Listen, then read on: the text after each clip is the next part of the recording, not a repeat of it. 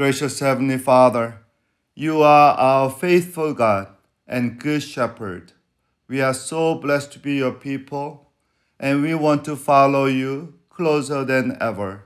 Speak to us now so that we can hear you and walk behind you. In the most faithful name of Jesus we pray. Amen. Today we come to the final meditation on 1 Timothy, which we have been reflecting on in the past 7 weeks. Let's read Paul's final words to Timothy in 1 Timothy chapter 6, verse 20 to 21. Timothy, guard what has been entrusted to your care. Turn away from godless chatter and the opposing idea of what is falsely called knowledge, which some have professed, and in so doing have departed from the faith. Grace be with you all. Paul's final word for Timothy in Greek text starts with an interjection O Timothy, shows Paul's deep affection for his true son in faith. The other time Paul used this expression O to actual people was Galatians 3:1. You foolish Galatians, who has bewitched you? Before your very eyes, Jesus Christ was clearly portrayed as crucified. When Paul found out Galatians, the first church that he planted as a missionary, deserted his gospel for the gospel of Judaizers, Paul expressed his utter shock and holy anger. So English translation made it you Galatians, but actually in Greek text is O Galatians. Who bewitched you? In both cases, the interjection O reveals Paul's deep emotions for his loved ones. So Paul has two final words for Timothy, one positive, one negative. These two words are interrelated and both complete apostolic faithfulness in everyone's life, but especially Timothy's life. So if we want to be faithful to the gospel, we need to pay attention to these two last words of Paul to Timothy. The positive word here is a guard, and the negative word is avoid. So guard and avoid. First, guard. The opening command is a very simple and direct. English said, guard what has been entrusted to your care. In Greek, it's only two words. Guard the deposit. Guard deposit. Guard the deposit. Here the deposit is a pure faith of the gospel, the essential apostolic teaching, which later became known as rule of faith or canon of the truth. This was not something Timothy was to work out for himself or was entitled to enlarge or edit. It was a divine revelation committed to his care. In the 5th century, Saint Leo later became the Pope Leo the Great. By the way, he is the first Pope or Bishop of Rome was ever called the Great for his theological acumen and spiritual reform. He gave Timothy's charge a classic expression. Listen to what Leo says. What is meant by the deposit? That which is committed to thee, not that which is invented by thee. That which thou hast received, not that which thou hast devised. A thing not of wit, but of learning, not of a private assumption, but of a public tradition. A thing brought to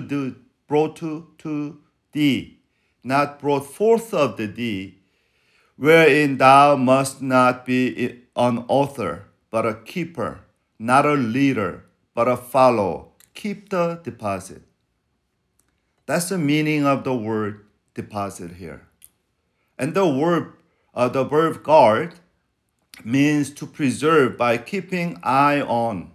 Keeping eye on. It refers to uninterrupted vigilance, which, for instance, the shepherds in Luke chapter 2 showed Do you remember shepherd witnessed the first announcement of a birth of Christ in Luke chapter 2? In the same region, there were some shepherds staying out in the field, keeping watch over their flock by night.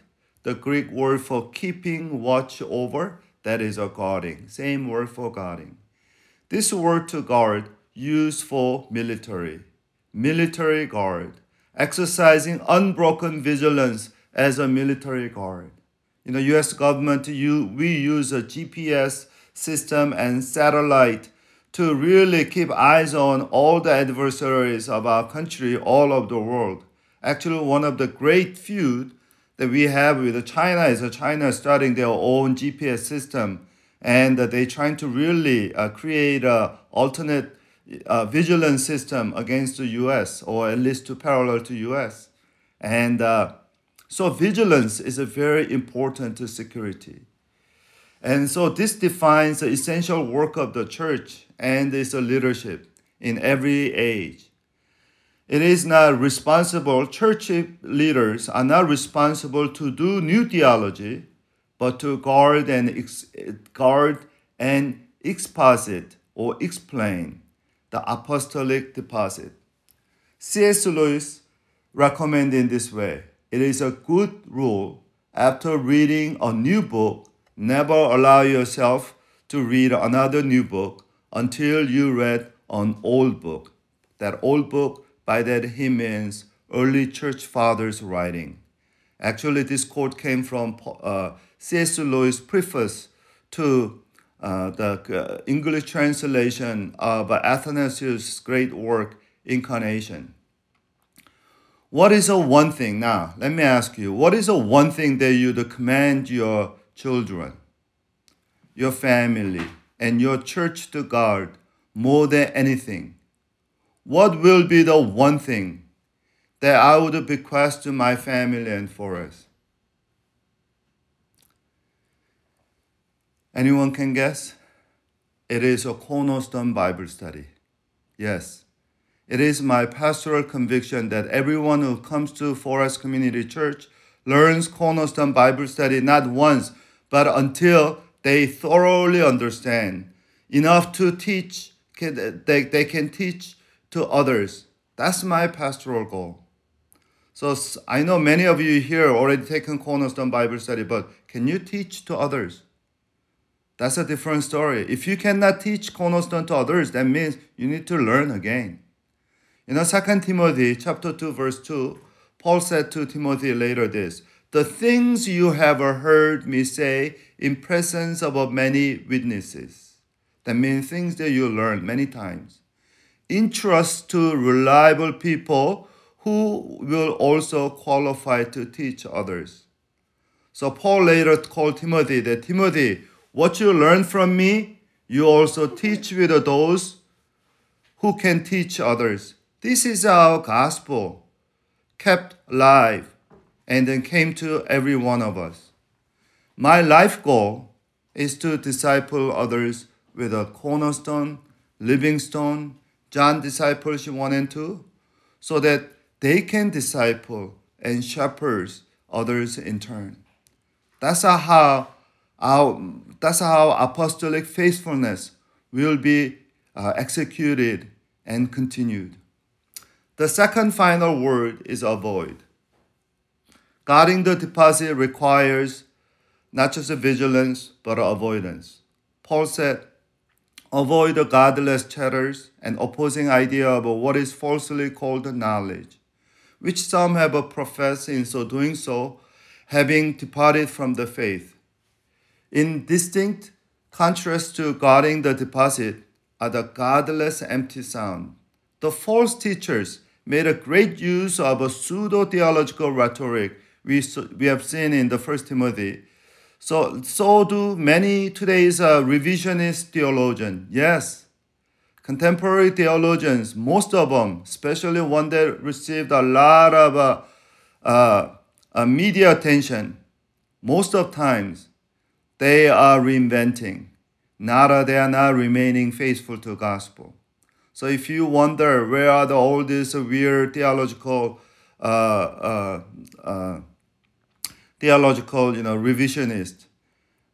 You might go to the annual conference of AAR, American Academy of Religion, the largest religious guild in the world. Every annual conference draws about 10,000 theologians all over the world. And they try to really out each other with their new theological thesis. Some evangelicals avoid the AAR, but I actually attended faithfully because they need a gospel. So my goal was to go to some of this new and then enlightening lecture, and at the end of the lecture there is always Q&A, and I always try to bring up the question from the gospel perspective. Now, the expression here that what is a falsely called knowledge, the Greek word for knowledge here is a gnosis. Here, many New Testament scholars think that for the first time, we see the glimpse of a first major Christian heresy called the Gnosticism, which was the heresy of the greatest heresy that many first century Christians and then second century Christians, church fathers, has to battle. For instance, John, beloved disciple of Jesus, John came to Ephesus with Mary later and became a pastor, and he has to combat this Gnosticism. And his disciple Polycarp and Irenaeus Leon, they all had to wrestle with the Gnosticism. So this is the prequel of a Star Wars kind of thing here. We see this spring of a little heretic idea called Gnosis or Gnosticism in the very letter of very first letter of Paul to Timothy. And Paul was absolutely right. Timothy and every one of us have to avoid this false spirituality, false arrogance about that God revealed His truth, saving truth to only few selected people who follow this man-made ascetic practice. Paul said, that's not what God wants us to know. God revealed His heart to us openly, publicly, through the crucified Christ. And God invites us to know His heart openly, publicly. Dear brothers and sisters, what we have received is a matter of our life and death. It's worth guarding it with all of our life and mind and strength. Let's pray. Gracious Heavenly Father, we thank you for giving us the gospel of Jesus Christ, which reveals your heart for us. Nothing is more attractive, nothing is more wonderful, and even fearful than your heart for us. Your love for us is greater than universe and is everlasting. We are so lucky, so blessed to receive your gospel through Cornerstone Bible Study. Thank you so much for teaching us that we are forgiven prodigals, and you are our Father who always waits for us all the time with grace and mercy. Help us guard the gospel of your Son and your heart with all of our heart and all of our mind and all of our strength, so that not just us, but our children and our friends and their friends, they all also learn your heart. Help us avoid all the unnecessary chatters and unproductive deeds, but help us advance the true gospel of Jesus Christ, the King of Kings and Lord of the Lord in our life. In His precious name we pray. Amen.